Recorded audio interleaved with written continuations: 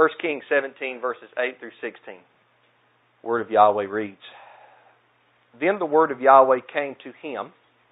We know that him is Elijah the prophet. Get up, go to Zarephath that belongs to Sidon, and stay there. Look, I have commanded a woman who is a widow to provide for you there. So Elijah got up and went to Zarephath. When he arrived at the city gate, there was a widow woman gathering wood. Elijah called to her and said, Please bring me a little water in a cup and let me drink. And she went to get it. He called to her and said, Please bring me a piece of bread in your hand. But she said, As Yahweh, your mighty one, lives, I don't have anything baked, only a handful of flour in the jar and a bit of oil in the jug. Just now I am gathering a couple of sticks in order to go prepare it for myself and my son so we can eat it and die. Then Elijah said to her, Don't be afraid. Go and do as you have said. Only make me a small loaf from it and bring it out to me. Afterwards, you may make some for yourself and your son. For this is what Yahweh, the Mighty One of Israel, says. The flour jar will not become empty, and the oil jug will not run dry, until the day Yahweh sends rain on the surface of the land. So she proceeded to do according to the word of Elijah. She and he and her household ate for many days. The flour jar did not become empty, and the oil jug did not run dry, according to the word of Yahweh he had spoken through Elijah. May Yahweh bless His word to our hearts today. The prophet Elijah's first word from Yahweh in verse 4 told him to go and hide at the creek Cherith. Well, after the creek dried up because there was no rain, remember verse 7, there was another word from Yahweh that came to Elijah. Both times in verse 4 and verse 8, Elijah received a direct revelation from Yahweh. Now I want you to think about this. In verse 4, Yahweh said He commanded the ravens to provide for Elijah. And now in verse 9, Yahweh says He's commanded a widow woman to provide for Elijah. Both cases it means that Yahweh ordained it. It was going to happen. Well, the ravens were odd to begin with. That's an odd way for a man or a woman to be provided for. But if you think about it, a widow woman is just as out of the ordinary. Widows were not high up on the money chain. Widows were the ones that needed to be helped, not the ones that provided for others. In Deuteronomy chapter 14, Yahweh commanded the Israelites to use their tithe at the feast to feed not just the Levites, but also the widows. The widows were never required in the law to provide for other people, other families. It was the others, the working men, the thriving families, that were to provide for the widows. Yet here we have Yahweh telling Elijah that a widow is going to provide for him. We serve a mighty one whose provisions come from the most unexpected places. They can come from the birds of the sky. They can come from little widow women. He takes care of His people. He takes care of His prophet in ways that only He can. See, if I were to instruct Elijah, if I was back there and I instructed Elijah on where to go, I would say, Elijah, go over here to this wealthy man's house. He's a hard worker. He's been blessed with many animals. His garden's doing great. And you're going to have no problem being taken care of by this man. Go there, Elijah. But Yahweh says, go see the widow. I've commanded her to provide for you. I've appointed her. Now, if that wasn't strange enough, look at this woman's address in verse 9. Yahweh says, Get up, go to Zarephath that belongs to Sidon, and stay there. Verse 10 adds, So Elijah got up and went to Zarephath. Zarephath in Sidon? Where does that take your mind to? In chapter 16, verse 31, Ahab married a woman named Jezebel. Jezebel's daddy was named Ethbaal, after the mighty one, Baal, the Canaanite mighty one. And Ethbaal was the king of the Sidonians.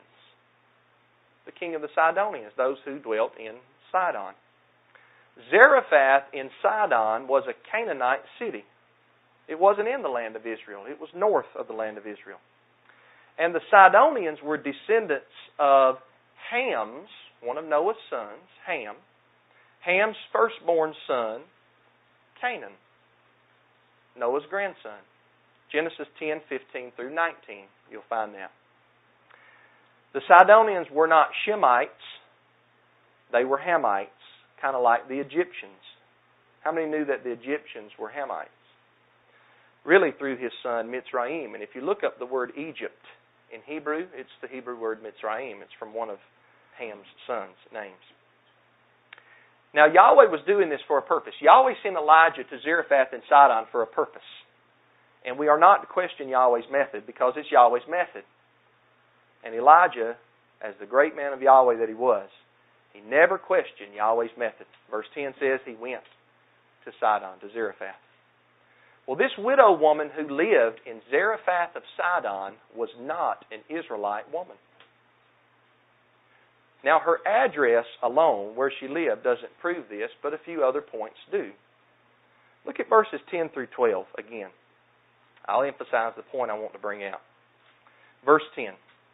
So Elijah got up and went to Zarephath. When he arrived at the city gate, there was a widow woman gathering wood.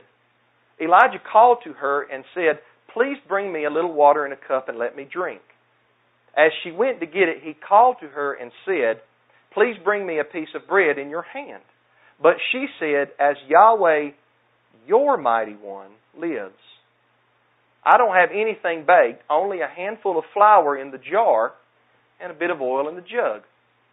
Just now I am gathering a couple of sticks in order to go prepare it for myself and my son, so we can eat it and die." This woman knew that Elijah was a man of Israel. She even knew the name of Yahweh. But she also knew that Yahweh was not her mighty one. This is why she addresses Elijah by saying, "As Yahweh, your mighty one, lives." See, when Elijah went to speak with King Ahab back in verse 1, the first thing that Elijah says is this: "As Yahweh, the mighty one of Israel, lives." The Israelites were descendants from Noah's son Shem, not through Ham or Japheth. Through one line of Shem, Shem had multiple lines, but through one line of Shem, Eber, which is possibly where we get the word Hebrew. There's a couple of ideas on that. Through one line of Shem came a man named Eber, and then later on came a man named Abram, whose name was changed to Abraham or Abraham. And from Abram comes Isaac, and then from Isaac comes Jacob, whose name was changed to Israel. And in the Hebrew Scriptures, the phrase, "the mighty one of Israel," if you're reading the English Bible, it'll say "the God of Israel." That phrase is used in the Old Testament about 87 times. The mighty one of Israel. Yahweh's never called the mighty one of the Sidonians. Well, why in the world did Yahweh send Elijah to a Sidonian widow for provision? Why not one of the widows in Israel? Surely there were many widows in Israel, right? Yahweh could have sent Elijah to one of them. Well, as we turn to Luke chapter 4, let's take our Bibles and turn to Luke chapter 4. I want to show you that it's not just my theory that there were many widows in Israel that Yahweh could have sent Elijah to, but that Yeshua says that there were.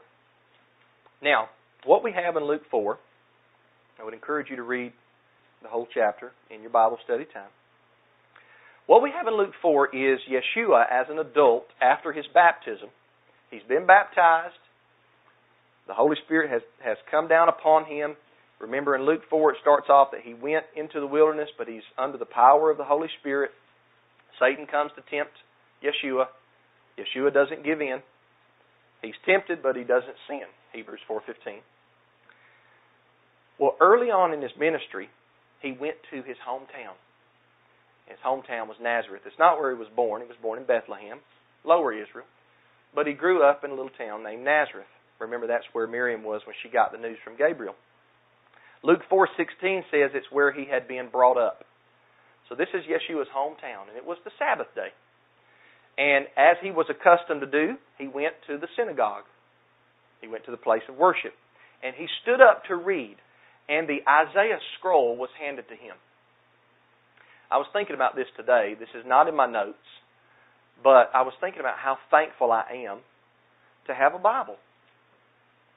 To have the Hebrew Scriptures and the Apostolic Scriptures in my home in various versions and translations to read whenever I want to. Yeshua didn't carry around a Bible. Yeshua didn't carry around a scroll. All the Israelites didn't have scrolls like we have Bibles. That's why they would go to the synagogue and they would hear the scrolls be read. And they would practice and memorize certain writings in the prophets and in the law. So the scroll of the prophet Isaiah was handed to Yeshua, and he unrolled it, and he found the place where it was written, "The Spirit of Yahweh is on me, because He has anointed me to preach good news to the poor. He has sent me to proclaim freedom to the captives and recovery of sight to the blind, to set free the oppressed, to proclaim the year of Yahweh's favor." That's in Luke chapter 4, verses 18 through 19. And if you make notes, you can reference that to Isaiah 61, 1 through 2. That's what we call it. He didn't call it Isaiah 61. But we call it Isaiah chapter 61, verses 1 through 2. That's where he read. Now, after he finished reading that section, he rolled the scroll back up, he gave it to the attendant, he sat down, and then he spoke, and he said that he was the fulfillment of what he just read. In other words, he said, that part in the Isaiah scroll that I just read, that's about me. That's about me. I'm the fulfillment. Now, at this point, the people at Nazareth were speaking with their words. They were speaking well about Yeshua. And the Bible says they were amazed at his words. But Yeshua, because he was a prophet, Yeshua knew their thoughts. He knew what they were thinking. So he continued to speak in verse 23 to his hometown people. And in verse 23 it says, "Then he said to them, 'No doubt you will quote this proverb to me, "Doctor, heal yourself. All we've heard that took place in Capernaum, do here in your hometown also." Now, "Doctor, heal yourself" is an old proverb. Yeshua didn't mean that it's from the book of Proverbs, but it's a well-known proverb. And "Doctor, heal yourself" means all the miracles that you've been doing elsewhere, do them also in your hometown. If you can heal everybody else, heal yourself is a way of saying, if you can heal in other places, let's see some healings here in the hometown. Yeshua knew that the people there in his hometown did not receive the message of Isaiah 61. Yahweh had sent Yeshua to preach to the poor, to the captive, to the blind. I'm not just speaking naturally, I'm speaking spiritually. Poor, captive, and blind. The people at Nazareth did not recognize that they were poor, captive, or blind. Yeshua knew this, and therefore he told them, "I know that you're going to ask me to perform the miracles I performed in Capernaum here in Nazareth, but I'm not going to do it." That's what he told him. He said, "I'm not going to do it. You came looking for a miracle today on the Sabbath, and I'm not going to perform any miracles today." Then Yeshua reached back to the stories of Elijah and Elisha. He did this to explain that he wasn't going to do any miracles in his hometown, similar to how Elijah and Elisha's ministries were. He was not going to heal anyone there or bless anyone there with his power, even though they were his hometown people. Look at verses 24 through 26. Luke chapter 4, 24 through 26. 24 through 27. He also said, "I assure you, no prophet is accepted in his hometown." Now, he's a prophet. He's at his hometown. We're going to see in a second, they don't accept him. Verse 25. "But I say to you, there were certainly many widows in Israel in Elijah's days, when the sky was shut up for 3 years and 6 months while a great famine came over all the land. Yeshua knew his Israelite history, right? He knew 1 Kings 17. He knew about the drought. He even pronounces it was 3 years and 6 months. Many widows were in Israel in those days. Verse 26, yet Elijah was not sent to any of them, but to a widow at Zarephath in Sidon. Verse 27, and in the prophet Elisha's time, there were many in Israel who had serious skin diseases, yet not one of them was healed, only Naaman the Syrian. Now, Yeshua is telling the people that his ministry is like Elias, it's like Elijah's, and it's like Elisha's, even though we're not on Elisha yet, but we'll eventually get there. Yeshua is saying he functions as a dishonored hometown prophet. He's in his hometown and he says, look, no prophet has honor in his hometown. They'd watched Yeshua grow up. They even said here in this passage, is not this Joseph's son, the carpenter? He's nothing special. We don't really consider him in high regard. So they didn't receive him for who he really was, see. Well, Elijah wasn't sent to a widow in his hometown either. Elijah was not sent to a widow in Israel. There were many widows in Israel at that time, but he wasn't sent to any of them. The contrast with Israel, the land of Israel, is Zarephath in Sidon. Elijah was sent to Zarephath in Sidon. He was sent to that widow. He was sent to a woman who knew that her mighty one was not Yahweh. Remember, the chief mighty one of Sidon was Baal. The same goes for Elisha. Yeshua says there were many lepers. Remember in verse 27, in the prophet Elisha's time, there were many lepers in Israel. But Elisha wasn't sent to any of them. None of them were healed. Only Naaman the Syrian was healed. Now I want you to again notice the contrast between Israel and Syrian. That's the contrast. Israel, Sidon, Israel, Syrian. Naaman the leper was not an Israelite man. He was the commander of the army of Aram. He was an Aramean. The Syrians were Arameans by their genealogy. The Arameans were actually Shemites. They were descendants from Shem, but not through Eber, not through Abraham. That's for another message and another time. We'll get to that. The point is this. Neither the widow woman in Elijah's time nor Naaman the leper in Elisha's time were Israelites. Yet the prophets Elijah and Elisha were sent to them and not to an Israelite widow or an Israelite leper. Yeshua knew this, and that's why he mentioned it in Nazareth. He was in his hometown, and he said, I'm not going to do any miracles in my hometown because I'm just like the prophets of old. Y'all don't appreciate me, and the hometowners didn't appreciate the prophets Elijah and Elisha, so they were sent elsewhere. I know you want to see me do some miracles, but you don't realize that you're poor, and you're captive, and you're blind. And so I'm not going to do any for you. Now, if you look at Luke 4:28 through 30, let's read that. After Yeshua said this, what did the people do? Look at this. When they heard this, everyone in the synagogue was enraged. They got up, drove him out of town, and brought him to the edge of the hill their town was built on, intending to hurl him over the cliff. But he passed right through the crowd and went on his way. Now, that's pretty intense. Maybe a little PG-13, right? Right there. Trying to push the Messiah over the cliff. You wouldn't think that just his words would get them upset. But you know why they got upset? Because they understood what he was talking about. They understood the implications because they knew the story. These were not ignorant people. They knew the stories of the prophet Elijah and the prophet Elisha.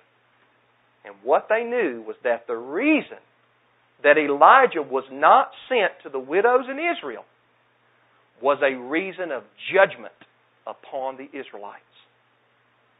The parallel then was that Yeshua was pronouncing judgment on the people in Nazareth in his hometown. Now this is why Elijah was not sent to a widow in Israel. Remember, as we've been studying, Israel was at that time rejecting the law that had been given to her as a nation. Ahab, the king of Israel, was a Baal worshiper. He had built Baal a temple. He had set up an Asherah pole beside that temple. He did what was evil in the sight of Yahweh, 1 Kings 16 says. And so the nation, as it usually goes, followed the king for the most part. There was a remnant. There's always a remnant. But for the most part, the nation followed the king. Ahab was wicked. The nation was wicked. They followed suit. When Yahweh's people, I'm going to show you in the Torah something here.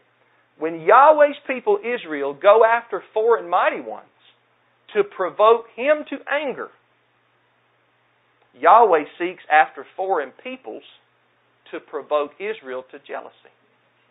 You know the Bible says that. Now, I'm going to give you some homework as we turn to Deuteronomy chapter 32. That's your homework, to read the whole chapter of Deuteronomy 32. Let's turn there. I want to cover a few verses before I close this evening. Deuteronomy 32 is the Song of Moses. One time Brother Orlando asked me, I was sitting in Brother Arnold's living room. Brother Orlando, we were talking about something in the book of Revelation. And in the book of Revelation chapter 15, it talks about these saints that sing the Song of Moses and the Song of the Lamb. And Brother Orlando looked at me and said, Brother Matthew, or he might have said Matthew, or he might have said, hey, I can't remember. But he got my attention, and I remember him saying this to me. He said, do you know the Song of Moses? And I said, no, brother, I don't know it. He said, well, then how are you going to be able to sing it with the saints in Revelation 15?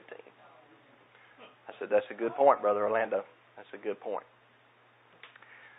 Well, Deuteronomy 32 is the Song of Moses. And Deuteronomy 32 is about Yahweh's greatness, how awesome Yahweh is, and how stubborn His people are. That's what the chapter's about. In Deuteronomy 32, verse 16, it says that Israel provoked Yahweh's jealousy with foreign mighty ones, foreign gods. It goes on to say they sacrificed to demons and not to Yahweh the rock. Look then at verses 19 through 21. Deuteronomy 32:19. When Yahweh saw this, He despised them, provoked to anger by His sons and His daughters. Who's His sons and His daughters? It's the Israelites. They provoked Him to anger. Why? Because He was their mighty one. They were the ones He gave the law to. And so when they go after foreign mighty ones, the prophets sometimes depict it as whoring after other men. It's like if a married woman was to play the harlot on her husband. Well, there's an allegory in the Old Testament where Israel is like Yahweh's wife. And when she goes and serves other gods, it's like playing the harlot on Yahweh. So Yahweh's upset. He's provoked to anger by His sons and daughters, verse 19. Verse 20, He said, I will hide my face from them. I will see what will become of them, for they are a perverse generation, unfaithful children. Verse 21 is the key verse. They have provoked my jealousy with their so-called mighty ones. I like that. They have enraged me with their worthless idols. So I will provoke their jealousy with an inferior people. I will enrage them with a foolish nation. See, Israel is a precious treasure in the Bible, not because of who she is, but because of who Yahweh made her to be. It is still the same today. We are not precious simply because of our status or who we are, but we are precious because of Yahweh's steadfast love towards us, of Yahweh's undying love towards us.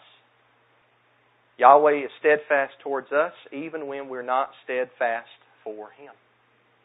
There's a section in Deuteronomy 32 in the Song of Moses where Yahweh said, I'm ready to just wipe everybody away. But I'm not going to do it for my holy name's sake. I don't want the other nations to make fun of me. So I'm going to keep a remnant of Israel. Well, Yahweh says in verse 21 that when Israel provokes Him with their foreign gods and their worthless idols, When they provoke Him, He'll provoke them with an inferior people. Kind of like the little Sidonian widow woman. She was one of those inferior people. And Yahweh was using her to provoke His people to jealousy so that they might come back and receive Him as their one and only mighty one.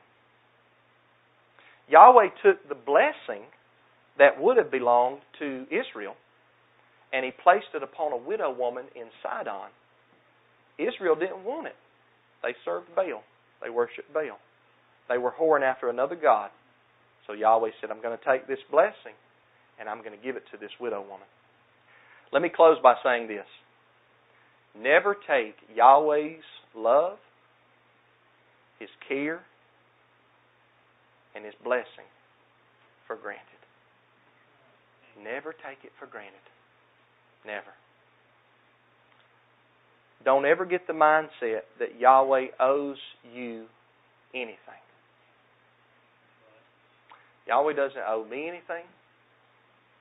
He's not in debt to me. And Yahweh doesn't owe you anything. Yahweh doesn't even need you or me. He loves us. He chooses to use you and me. Praise His holy name. But He doesn't need us. Never become prideful, brothers and sisters, thinking that you're something because of who you are. If you amount to anything, it is not because of who you are. It is only because of who Yahweh is. Amen. What Yahweh has done for you and who Yahweh has made you to be. That's it. It's what He has done for us and made us in and through His Son. I do not stand before you today preaching this sermon as a worthy man. Brother Rocket came up to me before service and he said, Brother Jerry called me. He's going to do the testimonies. Brother Frankie didn't realize it. And he said, I don't know if I'm worthy to do it. I said, Brother, I'm not worthy to preach. I don't stand here before you today a worthy man. I stand before you today believing in a worthy Messiah that was sent by a worthy Yahweh. And I humbly thank Him for all He's done for me. If Yahweh had not been on our side, let Israel say, Psalm 124. I persevere, but it's not because I've always held so tightly to Yahweh. There's days I don't hold tightly to Him. But thanks be to my Heavenly Father, it's because He holds so tightly to me. When Ahab thought he was living it up in his palace, when the Israelites were whoring around with other gods, enjoying the pleasures of sin for a season, Yahweh's prophet was sent to a little, small, insignificant, inferior widow woman of Sidon. Yahweh commanded Elijah to go there. He said, get up and go to Zarephath in Sidon. I've commanded a widow woman there to provide for you. Many widows in Israel, Yeshua said. Elijah wasn't sent to any of them. She was only blessed because Israel had rejected Yahweh's blessing. And Yahweh was using her, Deuteronomy 32:21, to provoke His people to jealousy. Are you thankful today for Yahweh's blessing? I mean, are you really thankful for His blessing? Do you realize that you are who you are by the grace of Yahweh? The Apostle Paul once wrote in one of his epistles, I am what I am by Yahweh's grace. Take the time to thank Him this evening. Not just here. When you go home, take the time to thank Yahweh this evening. There's a desire in your heart. There's a love down in your soul.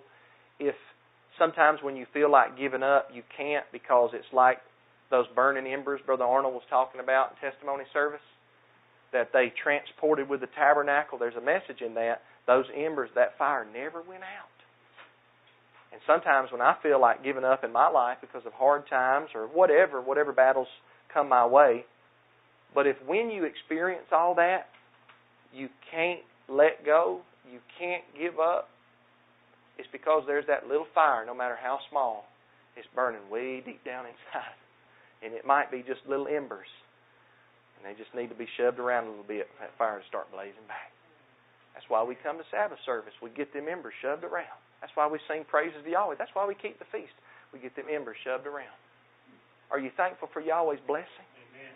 Are you thankful you are who you are by His grace? Well, take the time to thank Him for it. Take the time to praise Him for it. Take the time to glory in your Maker. Don't glory in yourself. Glory in your Maker. Don't take the gift of His Son lightly. It's a precious price, incorruptible blood. When you lay your head down tonight on your pillow, remember that you have salvation, not because of what you've done for Yahweh, but because of what Yahweh has done for you. If that fire is burning down in me, it's not because I lit it. It's because Yahweh lit it. And rest assured, Yahweh lights them natural fires like Josh Kirk lights, right? Yahweh's fires are real. They're natural fires. So I'm not going to stop serving Yahweh. I don't want to be like the majority of the Israelites in Elijah's time. I want to be like the faithful remnant. We'll eventually get to in chapter 18 and 19, the 7,000 that had not bowed their knee to Baal. I want to be that faithful remnant. Amen? I don't want Yahweh to take my blessing and give it to somebody else. Let's pray. Heavenly Father, we love You, we thank You, we praise You, we glorify You. You're great, You're powerful, You're worthy. Father Yahweh, I pray that You would instill within us thanksgiving. Instill within us a strong desire. Do not let us fall by the wayside. I pray as we go home tonight, we take time hopefully to read the Song of Moses, that we would see how great You are and how little we are. Now that we're called to give You all the glory and praise. I pray that You'd make us the remnant, make us like Elijah, make us like the faithful remnant. Let us not be like King Ahab and those that followed in his path. Father, we're thankful for this little widow woman. We're thankful that You sent Your prophet to her so that we could learn that we should not take Your blessings lightly, or else they may go to somebody else. We praise You and we thank You for it. For it's through Your Son, I pray.